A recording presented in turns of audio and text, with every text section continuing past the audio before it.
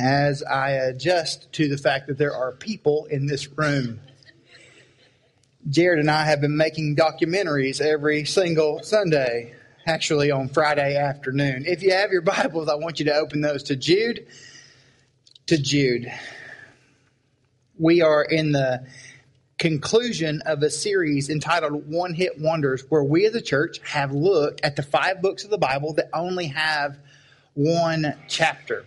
We looked at Obadiah, and as we looked at Obadiah, we see the voice of the prophet. And we looked at the song Spirit in the Sky, if you remember.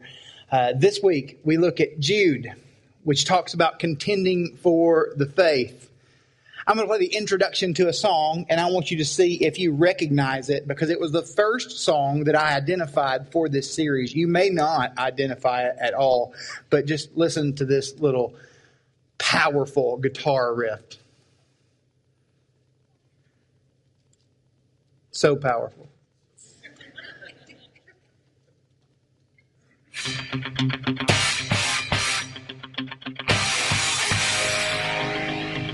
If you don't know that, I'm going to give you the hook to the song because it's fantastic. Hit it, Parker.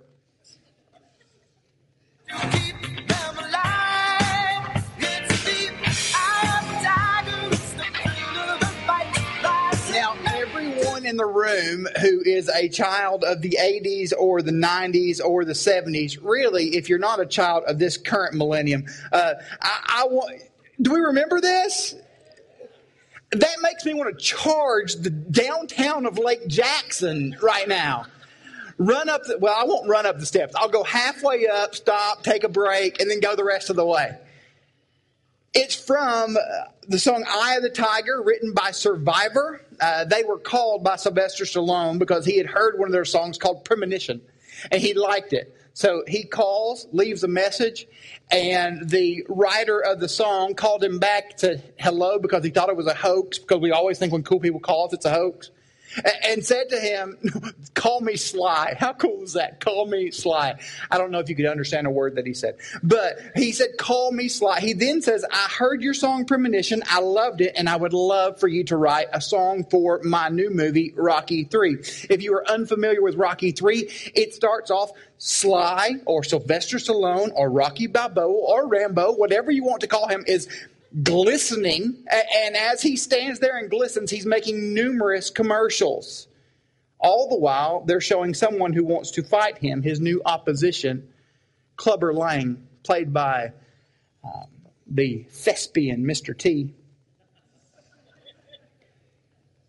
Eventually, you get to this scene where Mickey, who is Rocky's trainer, is sitting with him, and he tells him, Rocky, you've lost the eye of the tiger. When they sent the raw cut of the movie to the band Survivor, when the band heard that line, they decided to write this song about being ready to do battle.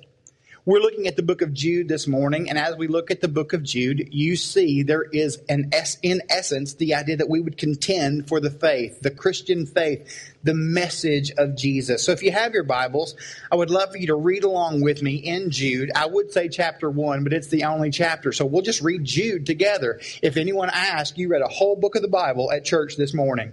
Jude, a servant of Jesus Christ and a brother of James, to those who are called, loved by God the Father, and kept for Jesus Christ, may mercy, peace, and love be multiplied to you.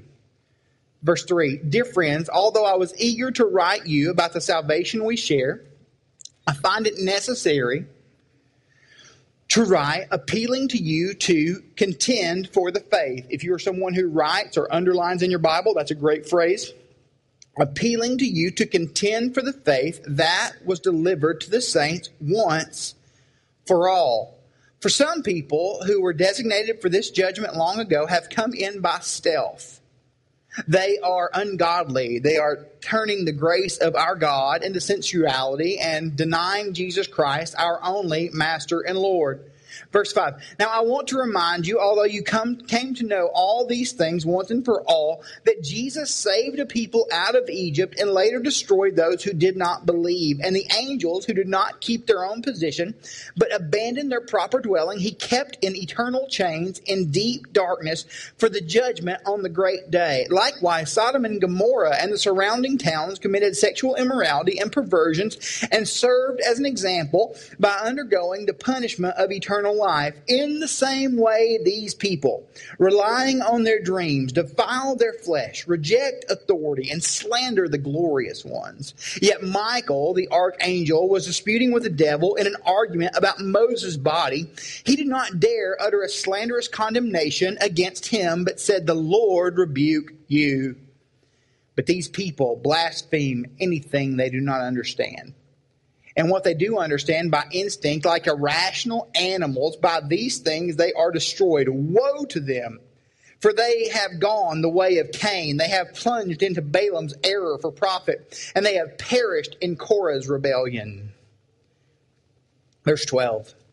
These people are dangerous reefs at your love feast as they eat with you without reverence. They are shepherds who only look after themselves. They are waterless clouds carried along by the wind, trees in late autumn, fruitless, twice dead and uprooted.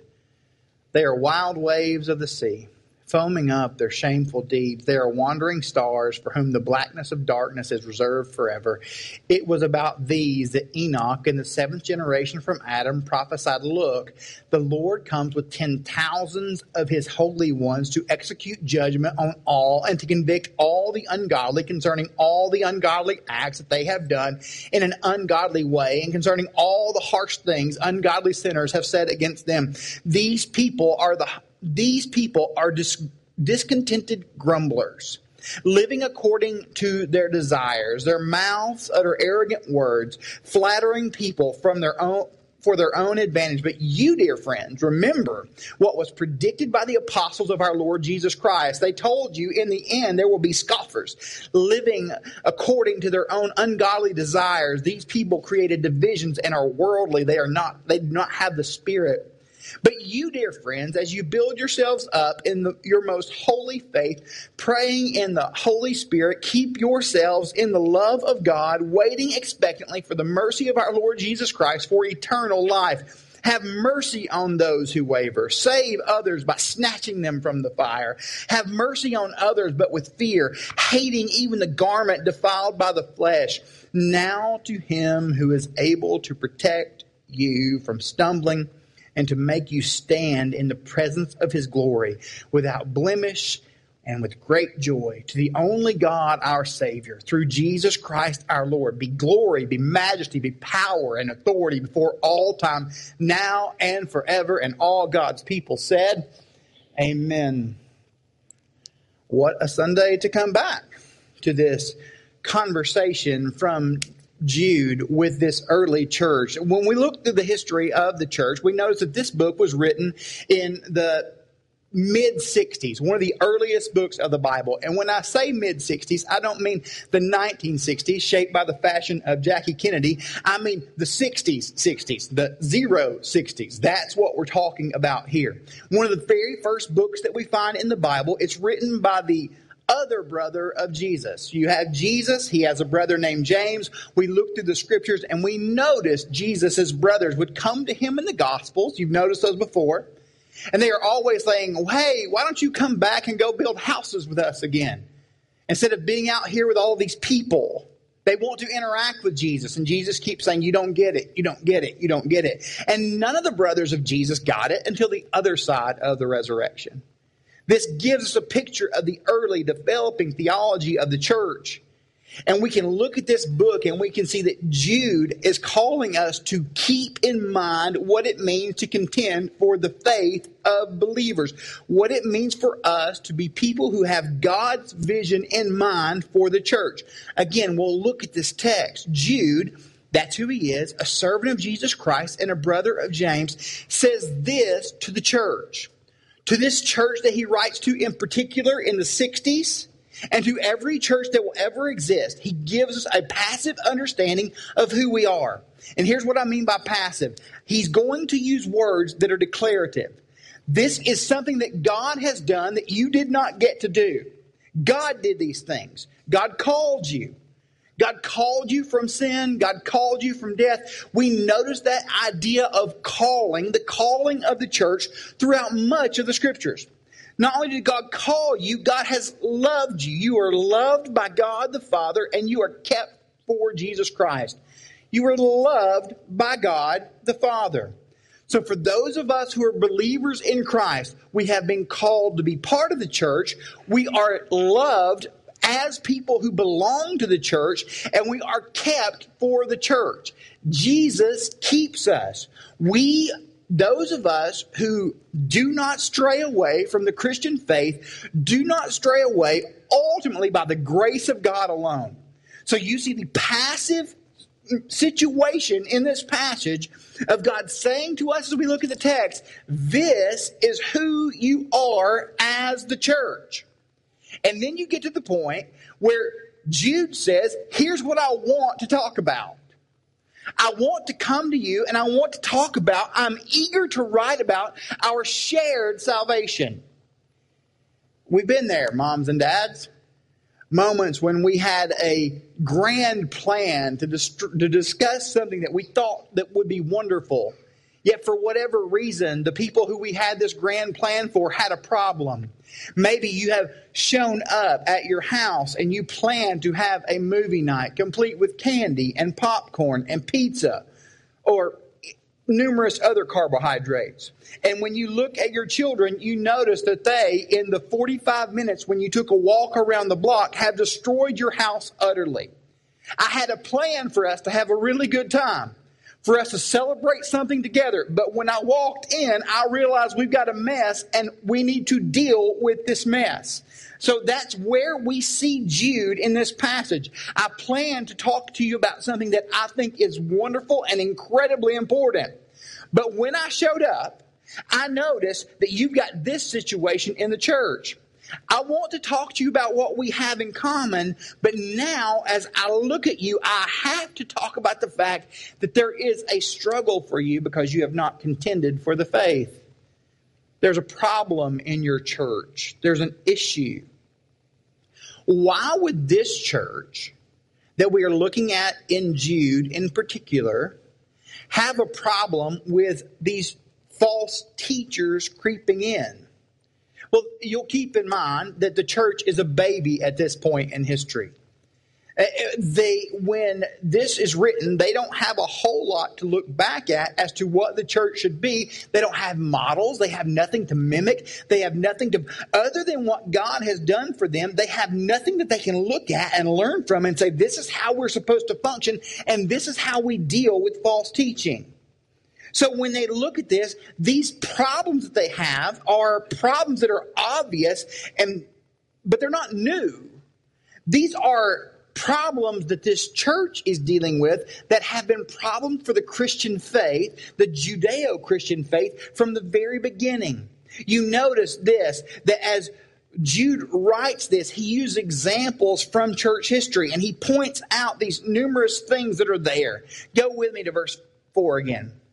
For some people were designated for judgment long ago. They have come in by stealth, which means they put on their ninja outfits, they snuck in, they're ungodly, and they have turned the grace of our God into sensuality and denying Jesus. So what are they saying? They have come into the church, they have infiltrated the church, and they have said about Jesus, whom the church is based in, he will not come again. There will be no final judgment for you. And because there is no final judgment, you have no fear of judgment. They're saying this to believers, undoing their belief. They're saying this to some who may want to be believers, who are congregating with the church, distracting them from what they should believe in. There are problems for this church. Are they major problems? Are they big problems? I think that's easy for us historically to look at and think through in our own situations where we have experienced trouble within churches. We've experienced people who've made mistakes. We've experienced situations where we wanted to simply ignore them and allow them to go away. If you ignore a problem, it will go away. We tell ourselves that, though that's never really the case. I got a book for Christmas from Hope, Talking to Strangers by Malcolm Gladwell. Anybody read this? Cool. You should read it. It's great. And in Talking to Strangers, he tells stories about how people misread other people. One of the primary stories he tells at the beginning of the book is about Adolf Hitler. You've more than likely heard of him. Adolf Hitler, infamous, the leader of Nazi Germany, who killed 6 million Jewish people. He started the Nazi Party. Neville Chamberlain was the Prime Minister of Great Britain, and he went to visit with Hitler. He came back, and he did not believe, though he did see that they did not see eye to eye. He did not believe the problem for the world. After World War I started, the Duke and Duchess of Windsor looked at Adolf Hitler, and they believed if he wins the war, maybe, just maybe, we'll get to return to England and be the king and queen. I know we're speaking of things taking place across the pond. Let's bring this home. Before Pearl Harbor, there were many Americans who believed that if America were to join World War II, they would do so on the side of the Germans. They'd heard all these rumors as to what Hitler was doing with the Jewish people, but there was no way, shape, or form that could actually be true. We deal with problems for what they are, because problems don't just go away. Problems grow. Problems multiply. Problems are problems for a reason. And you see with this early church, he says, I want to remind you in verse 5, although you came to know all these things once and for all, that Jesus saved a people out of Egypt and later destroyed those who did not believe. And the angels did not keep their own position, but abandoned their proper dwelling. He is kept in eternal chains in deep darkness. He's pointing out there have always been problems within what we understand to be the Judeo-Christian faith from which we get Christianity, but God has always had to deal with those. He did not ignore them. And if we are going to be the people of God, seeking to mimic God, follow the patterns of God, we cannot be people who ignore problems within the church.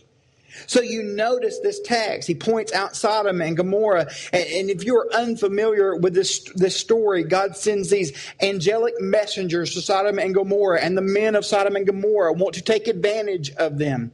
You see the story here of the angels who did not keep their position. It's a reference to what takes place in the Exodus, where these fallen angels would interact with women.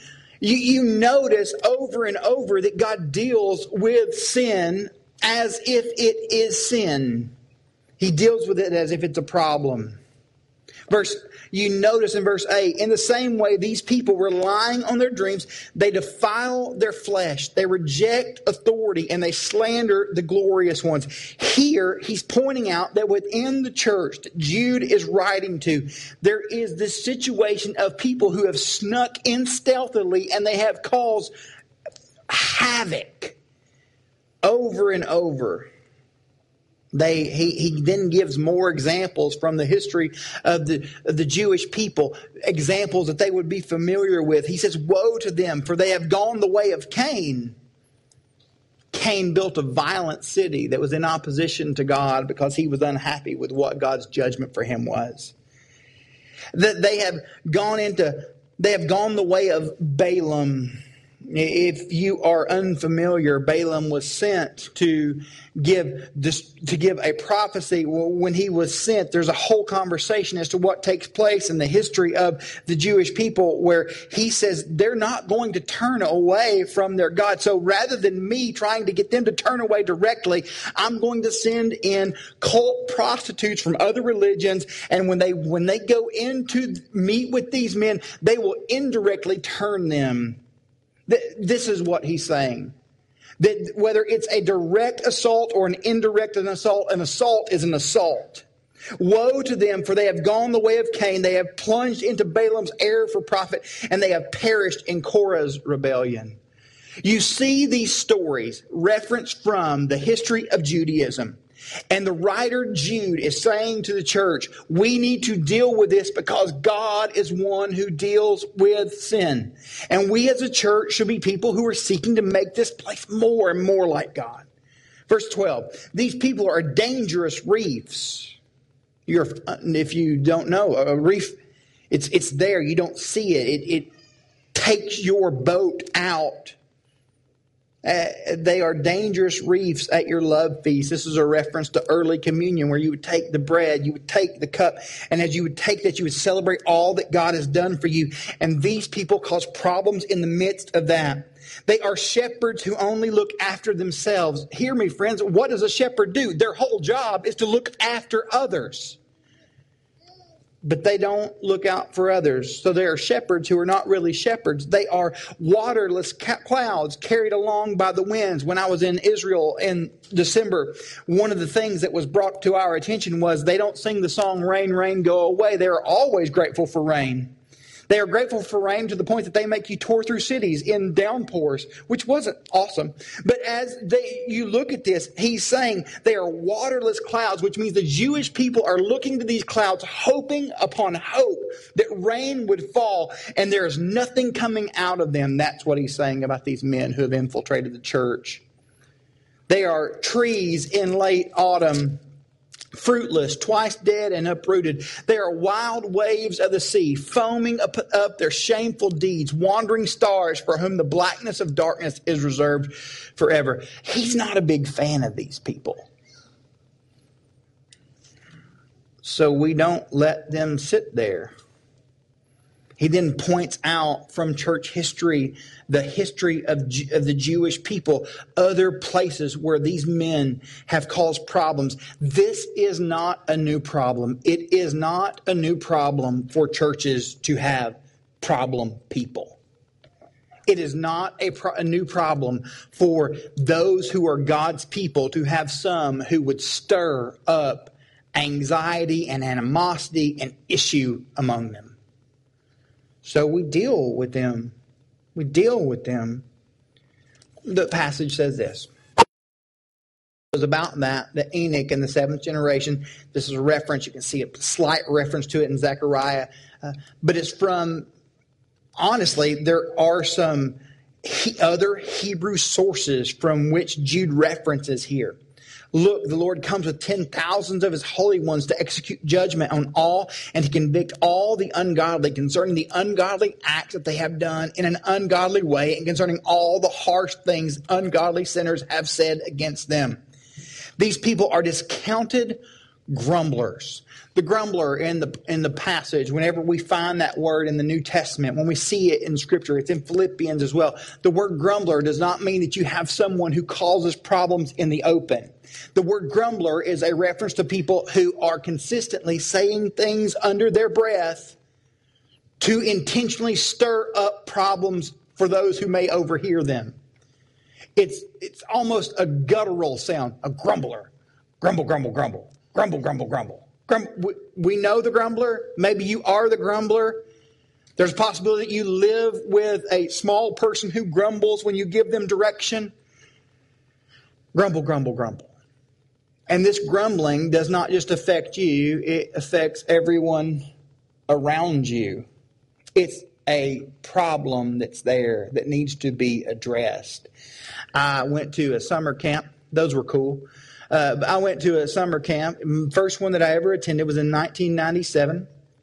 Which, wow, that just dated me. And when I was at this summer camp, it was a really terrible camp. I didn't love it. The only thing that I really liked was mealtime because they brought in restaurant food every day.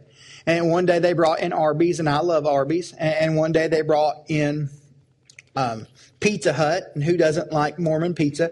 And one day they're owned by Mormons. So we'll work through that. But one day they brought in Chick-fil-A. Who doesn't like Chick-fil-A? Justified, glorified, sanctified. It's awesome.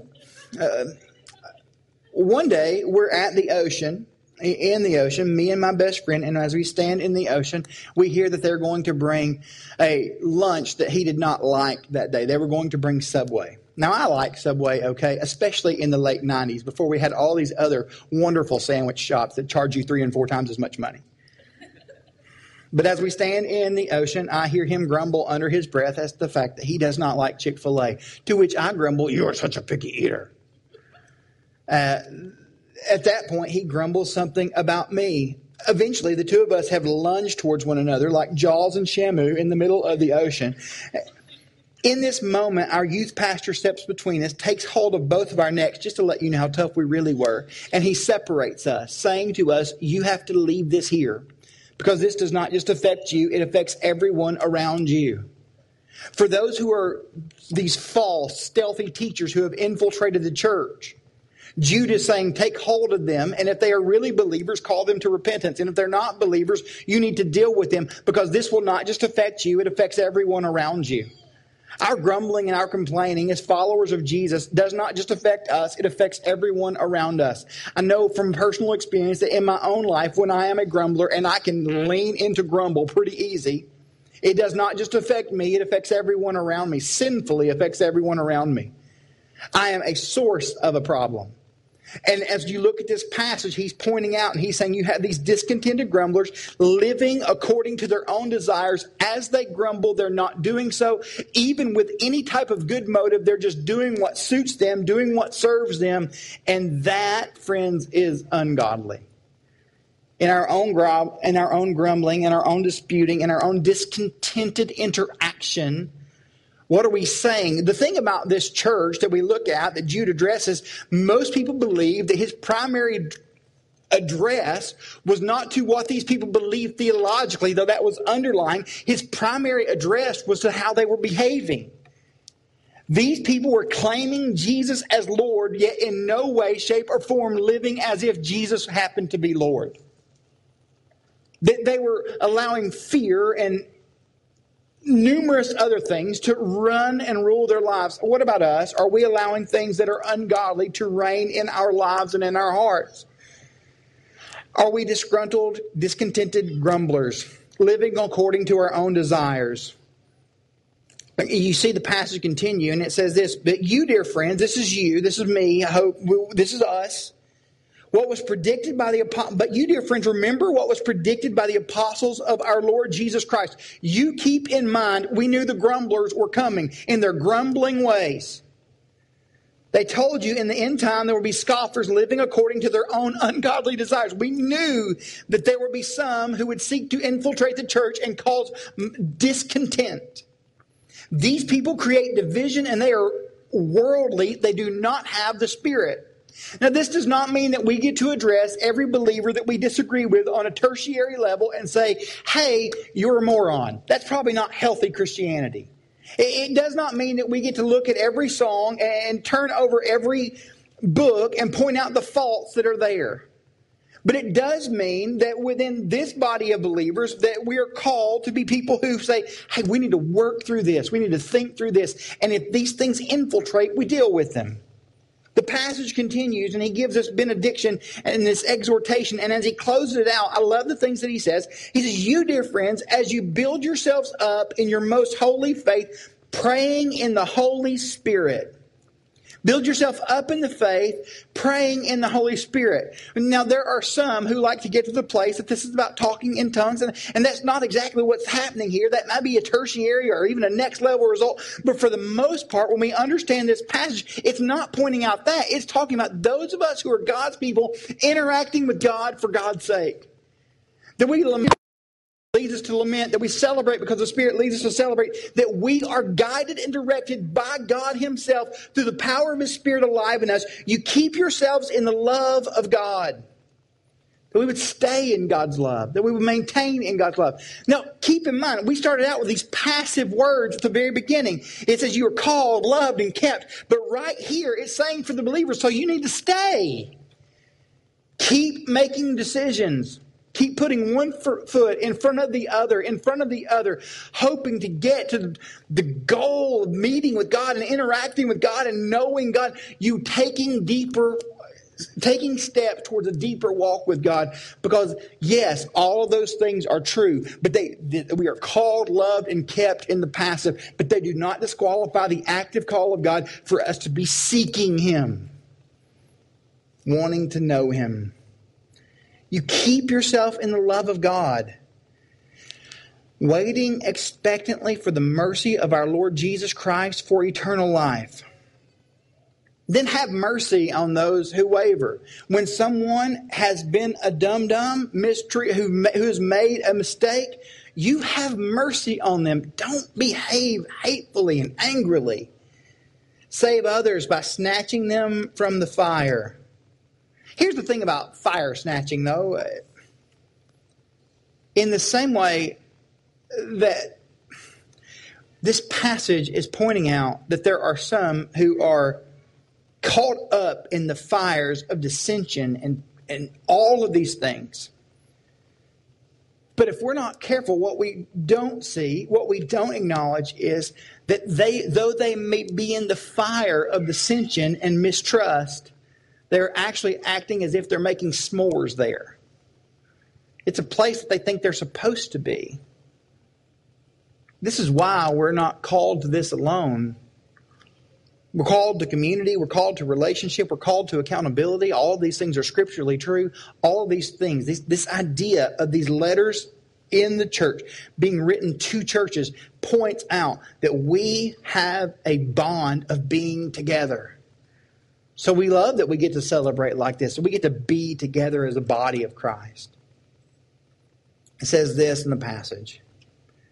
Save others by snatching them from the fire. Have mercy on others, but with fear, hating even the garment defiled by flesh. The writer of the book is pointing out, the book of Jude, that yes, when you snatch someone from the fire, make sure that that fire does not get a hold of your sleeve.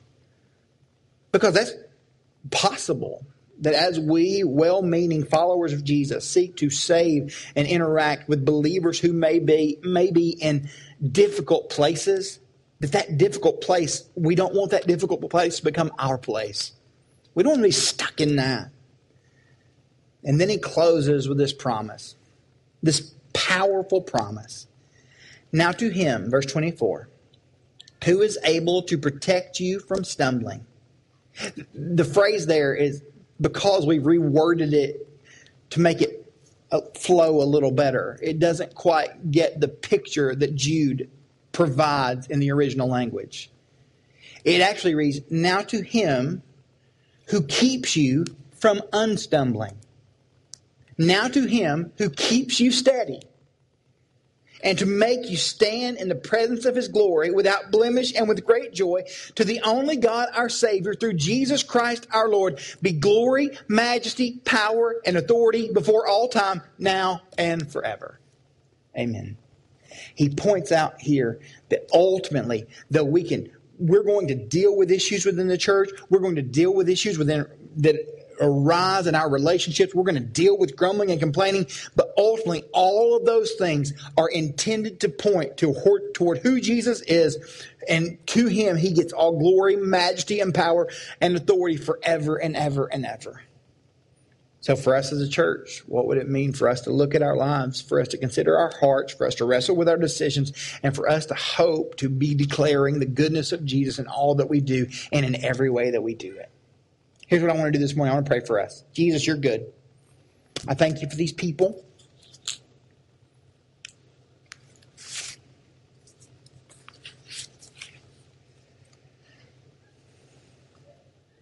I thank you that you've called us.